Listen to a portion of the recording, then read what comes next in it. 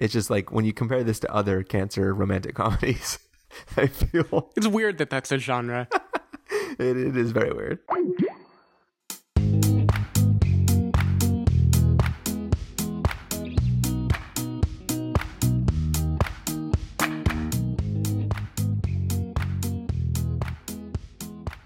Hello, everybody, and welcome to the Spoiler Warning Podcast. This is review number 363 with a review of Me and Earl and the Dying Girl. I'm Christopher Schnese. And I'm Stephen Miller. And if you're joining us for the first time, the Spoiler Warning Podcast is a weekly film review program. Each week on the show, we're going to dive in, debate, discuss, and argue over the latest film releases coming to a theater near you. This week, we're talking about a film that hopefully will be coming to a theater near you soon. As we said, Me and Earl and the Dying Girl. How are you doing tonight, Stephen? I'm doing okay, like you, and nobody else knows that this is our second time trying to record, because so we're recording from new locations. I was just complaining about the internet, and of course the internet cut out on me. So Here we are, round two, me armed with a cell phone, microphone, and a laptop, you holding a mic in your hand. Sitting cross-legged on my floor in my empty bedroom. Contemplating life, staring at that blue snowball. Yeah, it's insane to me that we're currently recording from the Bay Area. I mean, there are a lot of tech companies here. You think that one company could provide some decent internet around? I don't know. Maybe Comcast, just came in and strong-armed everybody with their big army of people. But it seems like they would do something. Some company would crop up to release some sort of weird crowdsourced bum Wi-Fi or something. You would think so. I look forward to the day that Project Loon finally takes off and we have hot air balloons in space giving us Wi-Fi. Dude, it'll be like we'll have the giant the fan things from Big Hero 6. Remember, yes. The weird turbines that float like a kite in the air, generating beautiful electricity, and I'm assuming they're for electricity. I don't think they ever actually mentioned it, but it'll be sweet one day. It'll be wonderful, though. I wonder if customer service will be any better. If people are piloting giant turbines and hot air balloons. Well, they're all automated, right? So as long as they don't turn on, they don't become sentient, and nobody tries to upload them to the internet. Then, I assume they will. Where are you going? Everywhere. I feel like that line was also used in another movie recently. Yeah, I feel like I saw it not long ago, but I can't think of any movies we've seen recently where a person transcended something. Yeah. No idea. Anyways, Me and Earl and the Dying Girl. You excited to talk about this little film? Yeah, I think it'll be a nice conversation. If we can get out of our heads and stop being so flustered by all it's just weird being in a new location recording. Oh, yeah. Something feels off. Yeah, I mean, you get comfortable in one thing and everything kind of just flows. I don't have my note cards with our phone number or anything on it. I don't have my mic stand. I don't have my good headphones. I'm in a also, Bluetooth. there's a guy in a panda suit standing right next to me. Is that normal? Yes, that is extremely normal. At least it's normal in cute romantic comedies. Okay. All right. Well, with that being said, how about we just take a small break while everybody listens to the trailer for Me and Earl and the Dying Girl, and then come back and give everybody a review. I have no idea how to tell this story. I don't even know how to start it. This is the story of my senior year of high school and how it destroyed my life. Your father and I want to talk to you about something sad. Rachel Kushner has been diagnosed with leukemia. That sucks. It sucks. It sucks quite a bit. You might be someone who could make Rachel feel better. I don't need your stupid pity. I'm not here because I pity you. I'm actually here just my mom is making me. It's actually worse. Everyone was gonna find out sooner or later. One thing you can do if you don't want to talk to anyone is just enter a subhuman state. Pretend you're someone annoying. Hi, Rachel. I'm really sorry you have cancer. That's exactly what I'm talking about! So if this was a touching romantic story, our eyes would meet, and suddenly we would be furiously making out with the fire of 1,000 suns. But this isn't a touching romantic story. Anyway. Yep. Who is this little Brent? Earl's just my coworker. I've known him since kindergarten. What you got, cat? Wanna fight? Didn't think so, punk-ass cat. So you and Greg are co-workers? Nah, we friends. Dude's terrified of calling somebody his friend. Dude's got issues. But how are you co-workers? We make films. Movies? They're terrible. Greg, you never told me. The idea behind each one was we took a film that we liked and we made the title stupider and then made a new film to reflect the new title. It's a formula that only produces horrible films, but for some reason we keep using it. You need to make a film for Rachel. Hi, Rachel. I don't really know you, but I believe in you. I know you're Jewish, but God has a plan for you. Out of all the people in the school, I don't hate you. Damn. You guys were making a movie for me. We tried a bunch of stuff and it's not that good. Now is not the time for your I'm Greg, I suck, nothing I do is any good thing. We agreed to do a film that we have no idea what it should look like or even be. What was I thinking? I'm so tired of you treating this girl like she a burden. Because somebody actually cares about you, her life is over after this. Life can keep unfolding itself to you just as long as you pay attention to it. It was the best of times. Worst of times. It's so much harder than I thought it would be. It was life.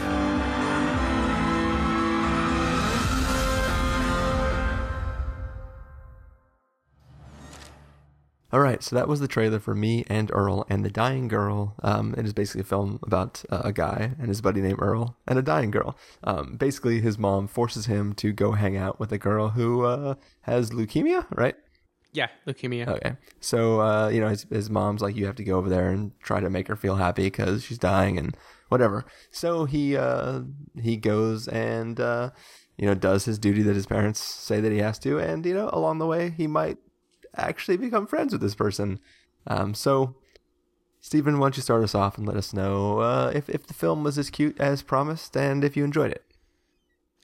Yeah, so I'm not sure if cute is the right word. So, I feel like when there's a big new movie coming out of Sundance that everyone is, applauding, usually it's one of two things. It's either like a Wes Anderson type thing where it's this auteur that made a really stylish, interesting, but hip, maybe a little detached movie.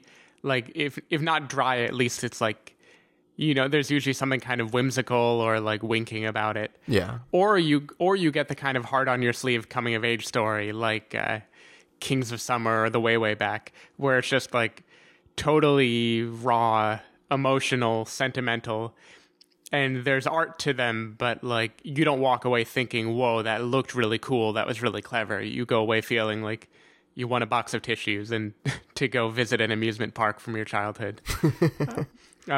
And so I feel like this is one of those rare movies that it managed to do both of those things really, really well, I thought. On the emotional side, the cutesiness you mentioned, there's a lot of emotion in this movie. There's some tear jerking. I feel like there's a lot more kind of the melancholy laughter than anything else. Yeah. But it isn't shying away from talking about difficult subjects and showing a kid struggling with something like the potential death of a friend.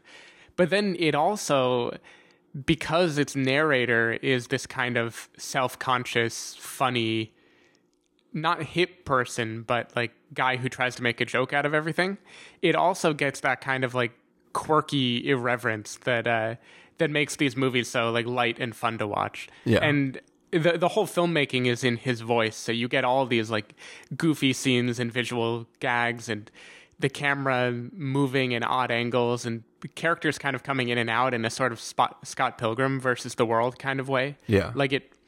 You get a comic booky vibe to it. And there's something about that combination of really raw emotions with fun comic book kind of aesthetic that just, it totally won me over, at least for the first 80% of the movie. Yeah. So I think we'll talk about it. I think the movie, it does a great job of setting up the storyline and the way it examines all these difficult ideas of death and belonging and who you are in the world and whether you're selfish and, everything that a good high schooler has to go through. It does a really great job of just striking this really confident, it's addressing these issues head on, but it's also being very funny about it. like the title should clue you in. It's Me and Earl and the Dying Girl. And like he'll refer to this person as the Dying Girl, doomed friendship day 5, doomed friendship day 10. Yeah. And like characters will joke about dying and they'll say uncomfortable things. And it really has the confidence that a movie like 50-50 kind of had to me, where it's like, we know this is a serious subject matter and we're going to get through it by laughing about it. Yeah. And I thought that was just amazingly well done. Like, I thought his character was totally relatable. I thought Rachel, aka the Dying Girl, was a great character. All the side people are like pretty one-dimensional, but they're very funny one-dimensional people. Yeah. And like when the jokes land, they really, really land. Then in the final stretch, it felt like it kind of caved and decided, okay, well now we're just going to be sentimental without all of that cleverness that built up the rest of the movie. And like it makes a few kind of third act decisions that I didn't leave being super pumped about the movie anymore. But when I look back to like the whole viewing experience, I had a great time. I thought it was really fun. Yeah, I mean, it's definitely. I mean, I keep referring to cute, and it sounds like you're kind of trying to pull back a little bit from that. And I don't know if because I'm like pigeonholing it by using that, but I mean, I think it was a cute movie. I mean, partially it's because the main character is a little bit younger than I am, so they it like obviously there's adult situations that are happening and that like death is on the table and it's a big deal for these people, but for some reason the kids seem younger than they do in other high schooler movies. I mean, with The Spectacular Now, they're the same age as these kids, but for some reason they seem a little bit more mature. Like this film exists in a, like you said, like a Scott Pilgrim kind of world. It's very cartoony in that like everything is hyper real, where it's everybody is sort of like a caricature of who they would be in real life, and like the characters speak like so much more quickly than normal human beings do. They're super witty. Like their stuff is like dialogue feels written, and it's not that it's bad in that like it doesn't feel authentic, because the situations are authentic enough to make it pay off, but it's definitely written in a way where like somebody really thought they were clever when they wrote these different things. Yes. And I enjoyed it. I had a good time watching it. The characters are very, very fun. Even like the most hyper real moments where like no character could come up with something that clever or funny on the spot.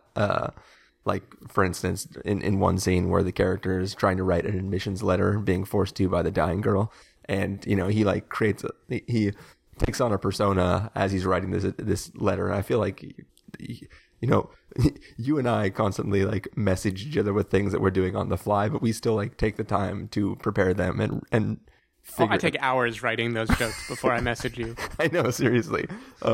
So it's like, it's one of those things where like they're really funny, but at the same time you're like, it's kind of weird where they're going with it. They've like got the sense of humor of like a late 20-year-old who's been doing stand-up for a long time. Not like a 17-year-old. Yeah, exactly. And like, you compared it a little bit to 50-50. And I think that 50-50 is like very, very grounded in like reality. It just, one of the characters is trying to make light of the situations in a way to kind of make dealing with it better for both parties in that situation. And in this, it's a little bit different because, our hero guy, character dude, has spent his whole life trying not to be noticed by anybody. And now he's in a situation where he has to try to be noticed in a way to try to make this person feel better. And, I still enjoy it, but the movie, I don't know, the movie gets into weird territories too, because, the premise, one thing I didn't mention when I was recounting what the story is about is, the main guy and Earl, one of the things they do is they make shitty movies, like on purpose. Like they take a title, make it stupider, and then make a movie that would come from the stupid title that they created. And, the big premise is that they've been making all these movies for themselves, and this girl is possibly dying. So maybe they should try, somebody tries to get them to make a movie for the dying girl. And I think from that standpoint, the film doesn't really do anything with that. I mean, they definitely do something with it, but like the film isn't about filmmakers. The film is about just these kids, and as their like backstory, they make some movies. You know what I mean? Like I never, it's almost like our conversation about While We're Young. Like that movie's about a bunch of documentarian people, but like really it's about other stuff, but not, you know what I mean? Yeah, well, and like While We're Young, this movie doesn't, even though like ostensibly it's about making a movie, it doesn't really focus on the movie much at all. Like you don't even get a feel, of what it would look like in the end. Yeah. It was kind of like, I mean, you weren't on the original Pitch Perfect review, right? No, I wasn't. Or the Pitch Perfect 2 review. Nope. Well, one of my complaints about the first Pitch Perfect movie was that there's this whole subplot where like, what's her name now? Anna Kendrick. Anna Kendrick. I'm staring at a wall. Signed on for Pitch Perfect 3 as of today. Oh yeah. Wow. Mm-hmm. Very nice. But anyways, so Anna Kendrick. Love Anna Kendrick.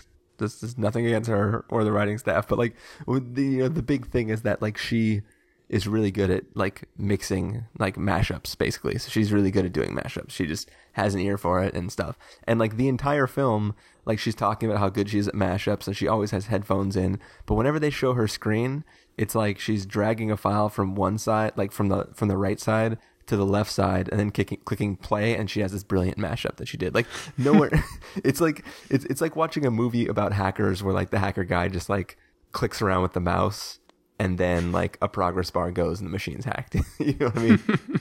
So in that, I was like, that movie, it was really fun. I liked it a lot, but it wasn't a good competition movie, and it wasn't like she didn't appear to be a really good mashup artist or whatever.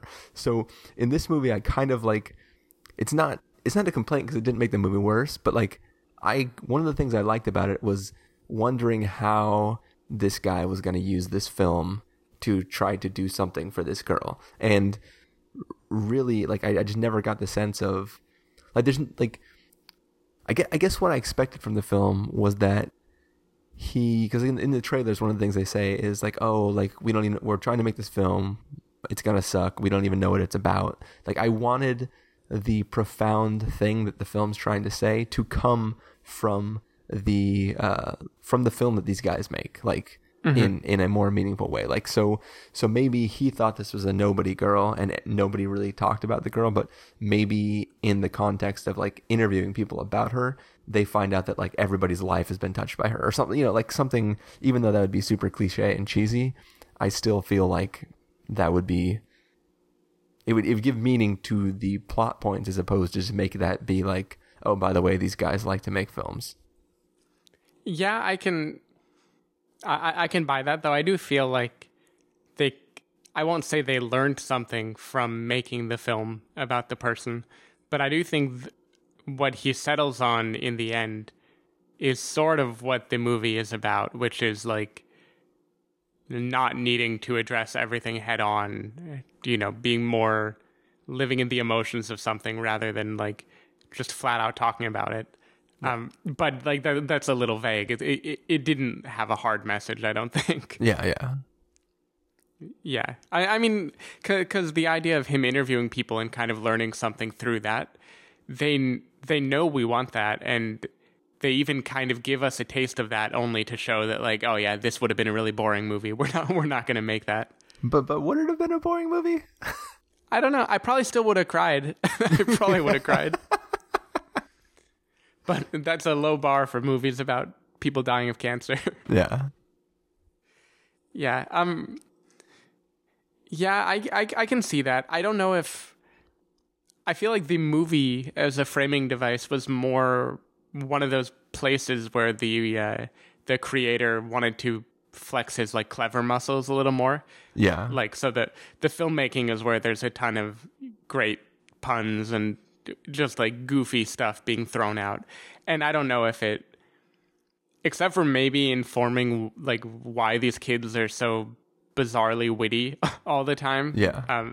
I don't really know if that served a big purpose to have that. Like in my mind, the movie was all about his attempts to relate to this girl, like to spend time with her, and the kind of like The Spectacular Now, in what it got so right in my mind was the dynamic between these people, like the awkward way that they would start to get to know each other and the way that they would communicate and the way that they would do different things, and that like sitting on stairs eating popsicles and maybe doing other things would become this like meaningful moment in their lives.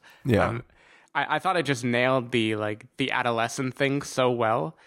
I didn't really care where the plot was headed as long as it kept that tone, which is why in the end, when it kind of screwed over that tone, that's where I got a little frustrated.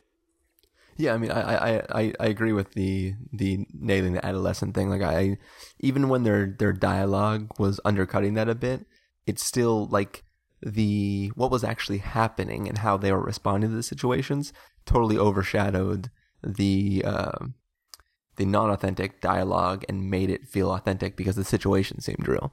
But yeah, I mean, I think, we talked momentarily walking out of the theater about the end of the film, and I don't know if can we talk about it vaguely, or do we want to just do a spoiler section, or what? I think we might want to do a little spoiler section for this. Okay. I think we're going to run out of vague things pretty soon. That's probably true. Yeah, is there anything left before spoilers that you want to say? I guess most of it would make more sense with spoilers. I'm wondering, like, there are a few secondary characters in this movie that are built up a certain way. Like, there is a hot girl character, and there's this whole framing device about what she does to him and how it feels to be a guy in his shoes. Do you feel like they did anything with most of the secondary characters? Like, I feel like most of those didn't really pay off. They kind of just faded away through the first half of the movie. Yeah, so I would probably like to address that more in spoilers. Okay. Because there's definitely there's literally I feel like there's a scene completely cut out. Like, one of the last times he interacts with the hot girl, and then the scene that directly follows that moment, I feel like there's almost like a scene missing in between, or like they were trying to be clever with that transition. I don't know. We can talk about it in spoilers. Yeah, we'll talk about it in spoilers. Yeah. But to answer vaguely, I think the characters are there. I think what it is they're trying to bring up things that are true about adolescence, but they didn't really know what to do with it more. Like, he has a line of dialogue where he talks to the hot girl about exactly what she's doing to him, and that's like the entire thesis of her character even existing, is so that he can have that line of dialogue where he says that, and then she's like sort of used up in a way. And there's the other, like, the weird kid in school and like the goth guy, and like they're there it feels like they're there just to key in on certain things, and then they didn't really have more to do with them. They just kept them around, it's kind of weird, but I guess they just needed stuff to fill. I don't know. Yeah, I don't have a problem with it. I just thought it was kind of interesting. Like, they begin the movie with all of these like loose ends where you kind of see like, oh, this is how this is going to pay off, and this is how this will pay off. And then instead of kind of tying them together at the end, they just sort of decide, let's let them all go and focus on the main strand of the story. Yeah. Which is like maybe the point, but it is like a kind of weird framing device. Yeah. All right, well, it's hard to talk vaguely about. Like, we're not even supposed to tell like what happens to the girl or to any of the characters. So yeah, it's hard to be vague. So what do you say that we just skip ahead to our verdict for people who are wanting to know what you thought of the film officially, and then we'll jump right on into spoilers. Sure. Sound good? All right. So if you're going to give this, Steven, a must-see, recommend with a caveat, wait for rental, pass with a caveat, or a must-avoid, what would you give it? Even though I had a few reservations about the ending that we'll get into, for so much of the movie, I was so on board, and it was so kind of fresh and invigorating, and I loved the emotions of it, so I got to give it a must-see. Even with flaws, I think this is like this is a movie that's definitely worth checking out. So I'm I'm gonna do what is starting to feel like my usual thing, where I just give it like a tiny little nudge down from what Steven does. I'm just gonna give it a really strong recommend, because like I said, I had a lot of fun with it. But like in the course of the review, when like you're relating it to things like 50/50, which I think is a fantastic film, it's just like when you compare this to other cancer romantic comedies, I feel it's weird that that's a genre.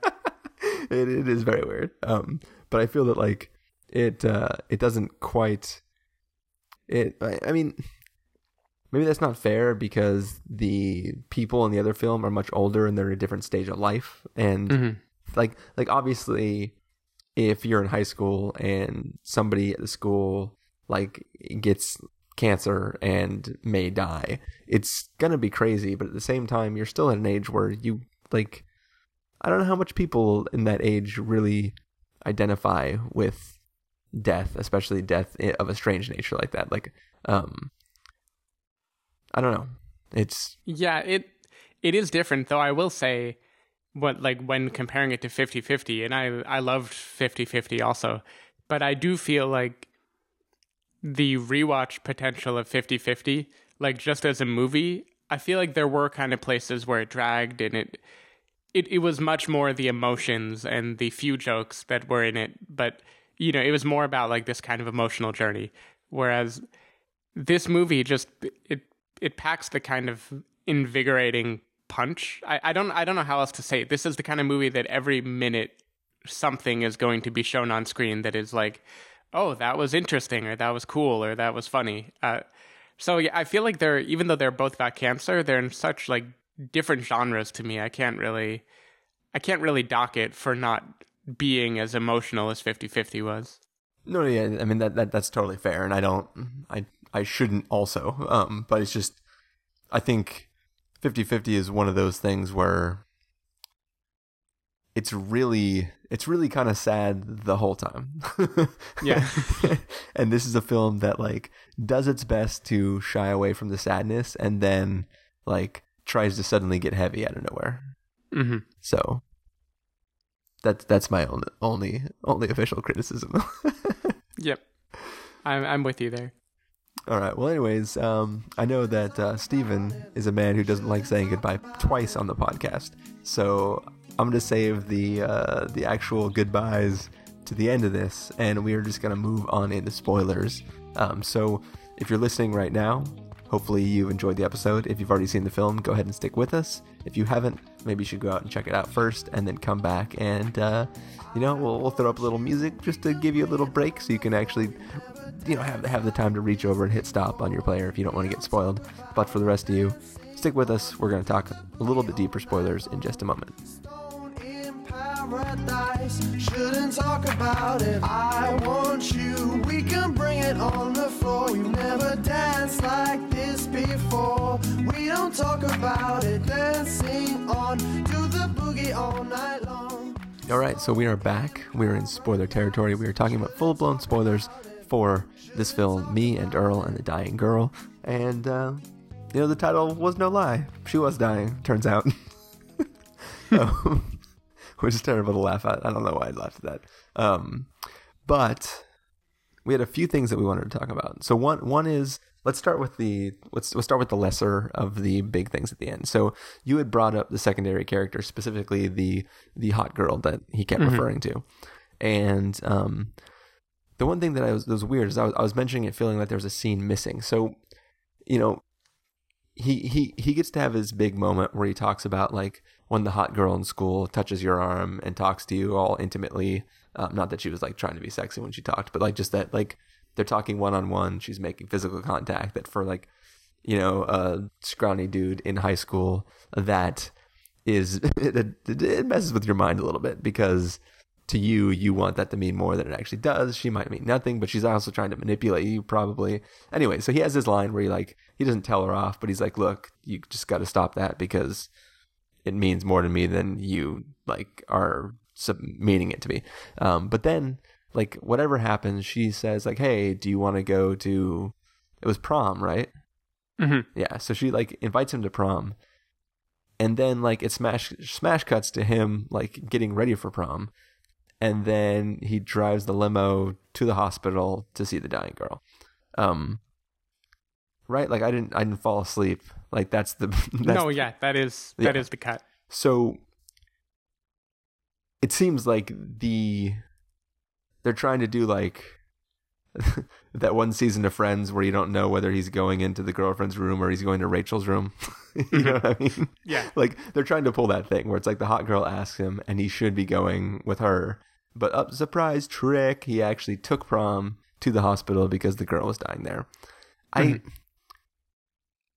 don't know if that was supposed to be like a big like, oh shit, switch. Yeah, I don't know, because the way I'll tell you the way I read that whole dynamic. I mean, like pretty much everything with the hot girl character. Actually, he's saying this thing of, you know, when there's a pretty girl, every little thing they do kind of ruins you. And he has this kind of imagery the whole time of like how her behavior affects him and how like she's being unfair to him, and she asked him to make a movie and now he has to because she's the hot girl, and you know they keep cutting to that thing. Yeah. And then like the moose stepping on a squirrel. Yes. Yeah, the moose stepping on the squirrel. And then finally in that last exchange he gets to tell her off about it. I would say he's a bit like asshole-ish in that moment. I wouldn't say he's just kind of explaining. He's being a little like, you know, he's misunderstanding what's going on also. I don't know, maybe because I identified with his reaction. Yeah. I didn't take it as being a dick, but I thought it was very much like, hey, come on, like, do you understand what this is like? Yeah, I don't mean he's like terrible or anything. I just mean his read on the situation, given what she was going to ask him, is a little unfounded in this case. Yeah. And because he thinks like she's just going to ask for another favor and she's putting her hand on his shoulder because she wants to get his attention and she knows he'll do whatever she wants if she says that. When what she's doing instead is saying, will you go to prom with me, basically. And I feel like what he realizes there is that she's basically saying, I know it was hard for you to try to do a nice thing for this girl who's dying. I feel bad for you. Let me take you to prom.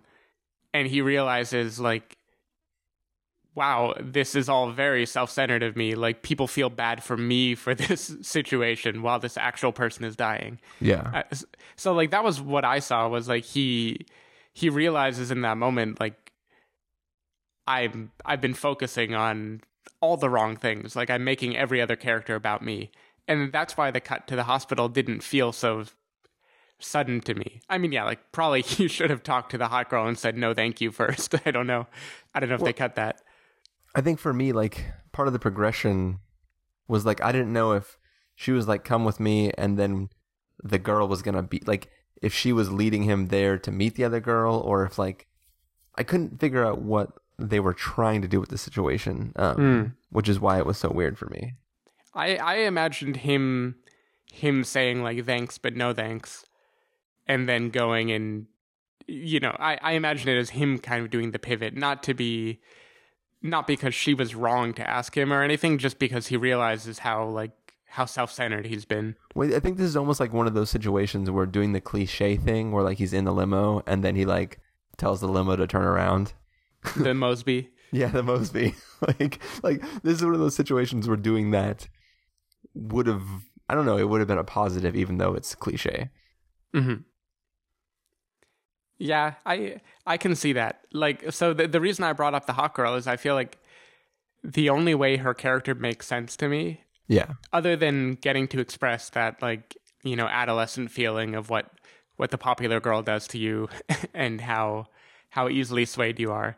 The only other use she seems to have in the movie for me is showing that he is not correct about everyone. Like, he's pigeonholed people in terms of what they do to him, and he's wrong about it. Yes, anyways, we got disconnected, but why don't we just use that as an opportunity to jump into the next subject, which is, you know, the big twist of the movie. Oh my God. So over the course of the film, one of the it's not really a joke, but one of the running gags is that like this is not the story that you think it is. So like he's constantly saying lines like, if this was like a whatever story, then I would be doing this and she would be doing this, and we'd look into each other's eyes and blah blah blah. But this is not that kind of story, and he keeps doing that. And like a few times he tries to say that the girl is not going to die by the end of it, which is I think when we talked about other films before that had a twist in it, I was talking about like it's one thing to let your audience assume that something's going to happen and then the twist is that it doesn't, but it's another thing to like intentionally attempt to misdirect your audience in a weird way, to flat out lie in the narration. So, and like, you know, you can get away with an unreliable narrator, but like, you know, it's just weird the way they do it. And I'm still trying to think about how I feel about the way the film ends. I mean, I was actually pretty fine with I really like the way he reacts when she starts to get really, really sick. Like I was, the way he's sort of like, it's almost not fair to him anymore. And he's kind of mad at everybody. And like, he kind of fights with her because she chooses that she's not going to continue the treatment anymore.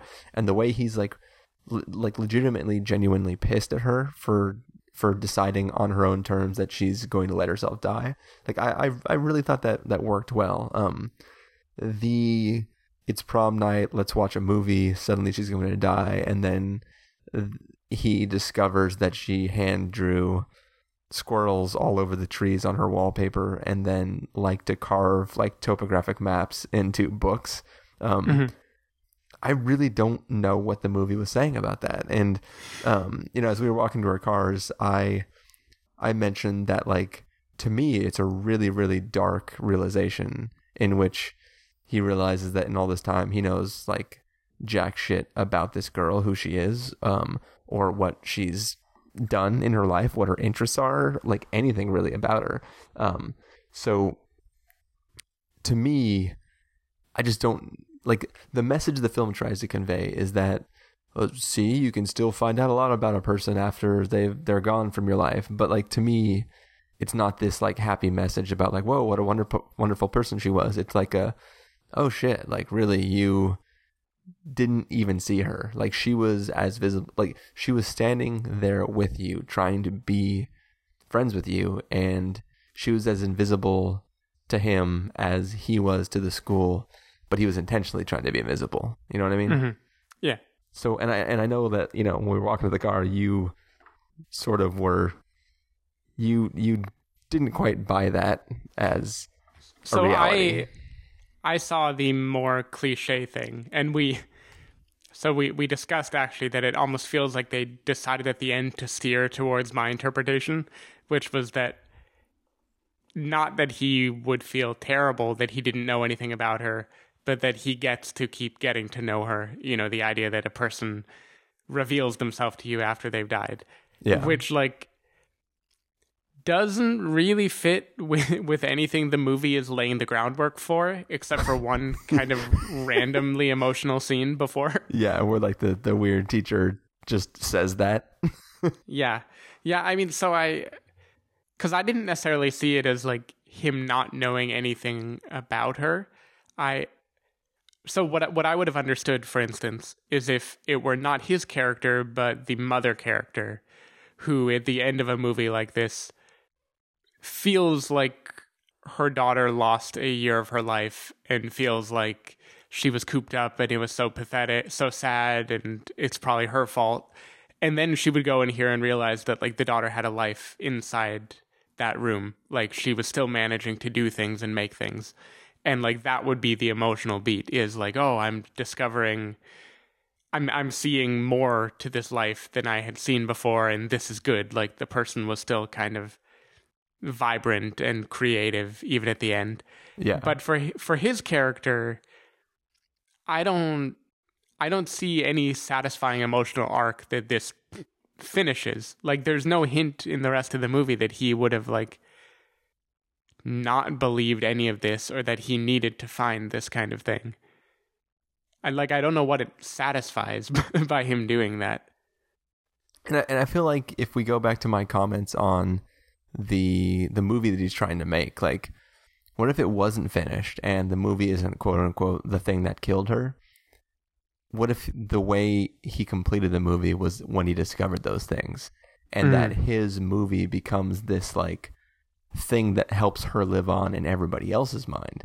So like maybe he was the weird kid who's always had a camera and he walks around and he films things, and he happened to capture this person who was that vibrant, who was around everybody all the time, but they just never noticed him, like, or noticed her. Like, he could have immortalized her in this presentation of the life-loving person that she was, and like done that for the mom, for the people in the school, like something. I don't know. They could have fixed the ending plus actually used the filmmaking in a way that mattered. I don't know. That's just kind of how I feel about that. Yeah, and I kind of. So I think when we were leaving the theater, we all kind of agreed that the theme of the person revealing themselves to you after they're gone was like a little clunky or not really fitting with the tone of the movie. But I did realize a little bit later what it reminded me of, which was you reminded me of this when you mentioned like living on in the movie, how it could have ended.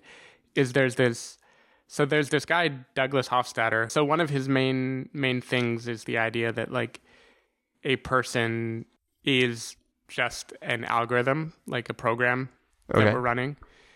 So that's his fun. He's I guess you'd call it a naturalist or materialist. So like reductionist. So that's his whole thing, is that like we are just this thing that runs, and it isn't some magic soul. It's just like a self-aware type of program that has this particular behavior, and that behavior is you. And so he wrote a book about how, like, after his wife died, he liked to think about his memory of her and his knowledge of, like, how she would have reacted in a scenario, and what made her was like running a rough version of that algorithm, like a subroutine. So he had this kind of idea that, like, as you remember a person, they, in a sort of real way, are still alive, like, as long as you're still interacting and doing things that they would have done in that situation. Anyway, so like, I only say it reminded me of that because that was a message that I liked quite a bit, and like this movie didn't really go there, but I kind of like to flesh it in as if it had gone there, because I don't know, that's like the one way that I feel like it's an interesting way to look at like the passing of the girl, is that, if she lived on in a movie or in these artwork or in people retelling her story, then maybe she's kind of still alive. Yeah, no, and then that would be a much more interesting thing, and that dude's theory on that, or the way he likes to think about it, is actually a pretty beautiful thought. But yeah, I mean, like this film could have, even if like the film ends with him counting squirrels in the park, you know what I mean? Yeah. So that's what she said she used to do or whatever. I don't know. There's a million ways that they could have made it the teeniest bit better. Yeah. Another thing I sort of expected from that ending, I was glad they didn't go this route. But throughout the whole movie, he has this imagery of like him being the rodent and the hot girl being the moose. And like in the whole movie, he describes himself as a rodent, like having the face of a hamster or a squirrel, or looking, he continually does this. Yeah. And then in the end, when he discovers her kind of drawing the squirrel in association with him and the things they did together, I thought for a minute they were going to go for the, like, he trampled on her, like he didn't realize the effect he was having on her, and he thought he was just helping her out. But thankfully they didn't go that route, because it would have been exactly the movie that he's constantly telling us they're not in. Yeah. Or if like she thought that he was into the hot chick, so she was not taking the cancer meds because she wanted to die. Yeah. Oh, that's so terrible. Why did you come up with that? I don't know. I'm just telling you what I was afraid of when I saw the squirrels. Yeah. No. I feel you there. But that's kind of like, but that's sort of how I interpreted it anyways. I mean, that kind of falls in line with like the tragicness, except for the tragicness is in your scenario is her reaction to it. Or I guess her. Yeah. You know what I mean? Similar idea. Yeah. The one other thing about the ending that I didn't strongly dislike it, but it still felt like it belonged in a more cliche movie, was the whole like college admission book ending thing. Like I understand why in this case it's like it's a nice twist because she wrote that, but still it's one of those things that like I don't feel like the movie needs it as a device. Like he can be telling the story. If he were telling the story as the movie that he were making, it would feel so much more cohesive to me than if he were telling the story as an admissions letter, which is about how he made this movie for this person. Oh, I almost feel like, because I kind of liked it. Like I got a little choked up by it. But even though this is not the language of the film, I wanted to, if they would have just removed the line where she says like, oh, I included it, you can read it or not read it, it's up to you. Like, I wish that the film would have ended with somebody at the school getting a letter, opening up the letter, and then the voiceover of because I think it's more potent if he doesn't know that she wrote that letter. Yeah. And then he gets accepted, maybe then with a copy of the letter, and then he finds out that like even in the very end she was doing this for him, and even in the very end it was all about him. Oh wow, full circle. But yeah, like that, I think that would have been like it would have worked for me. So, but anyways, I think I'm about tapped out as far as anything that I was going to talk about. Me too. All right, cool. I think we're good. All right. So now it's actually time for us to say goodbye. So, Stephen, if people want to find you throughout the week, where can they do that? If people want to find me, they can go to twitter.com/sdavidmiller or sdavidmiller.com. People can find me at ChristopherInRealLife.com or twitter.com/ChristopherIRL. You can find the podcast over at thespoilerwarning.com, where you can get a bunch of the back episodes of the show. If you want to know when the episodes go live, you can follow us at twitter.com/spoilerwarning or like us at facebook.com/thespoilerwarning. If you want to get a hold of us directly, you can send an email to fans@thespoilerwarning.com, or you can use the feedback form on our site. So, music for this episode is going to come from the soundtrack to Me and Earl and the Dying Girl, I guess. So hopefully... I remember liking it, but I can't think at all of what it was now. Yeah, I don't. Usually you and Carson are the ones who notice the music. I generally just enjoy it. Unless the song's like really weird and then it sticks out in my head and I remember it. But yeah, so that's the episode. We are... Carson has been experiencing some laptop troubles, and in theory, we might later in the week record a review of Jurassic World, so stay tuned for that, because I'm sure we'll have lots to say about it. But yeah, in the meantime, thank you guys for listening. Thank you, Stephen, for joining me. I just combined those two sentences into one thing. I was midway through the sentence, I realized that I usually say thank you for joining me first, so I tried to like spin it in my head. Your hand alone must be getting tired holding the microphone up this whole time. Oh, I switched partway through to my other hand. Nice. But for some reason that one stresses my pinky more. I don't... Anyways, Stephen, it's been a pleasure as always. Yeah, it's been fun. Talk to you next time. Yeah, I'll talk to you in the morning. But thank you guys for listening. Hope you enjoyed, and we'll talk to you later. Bye.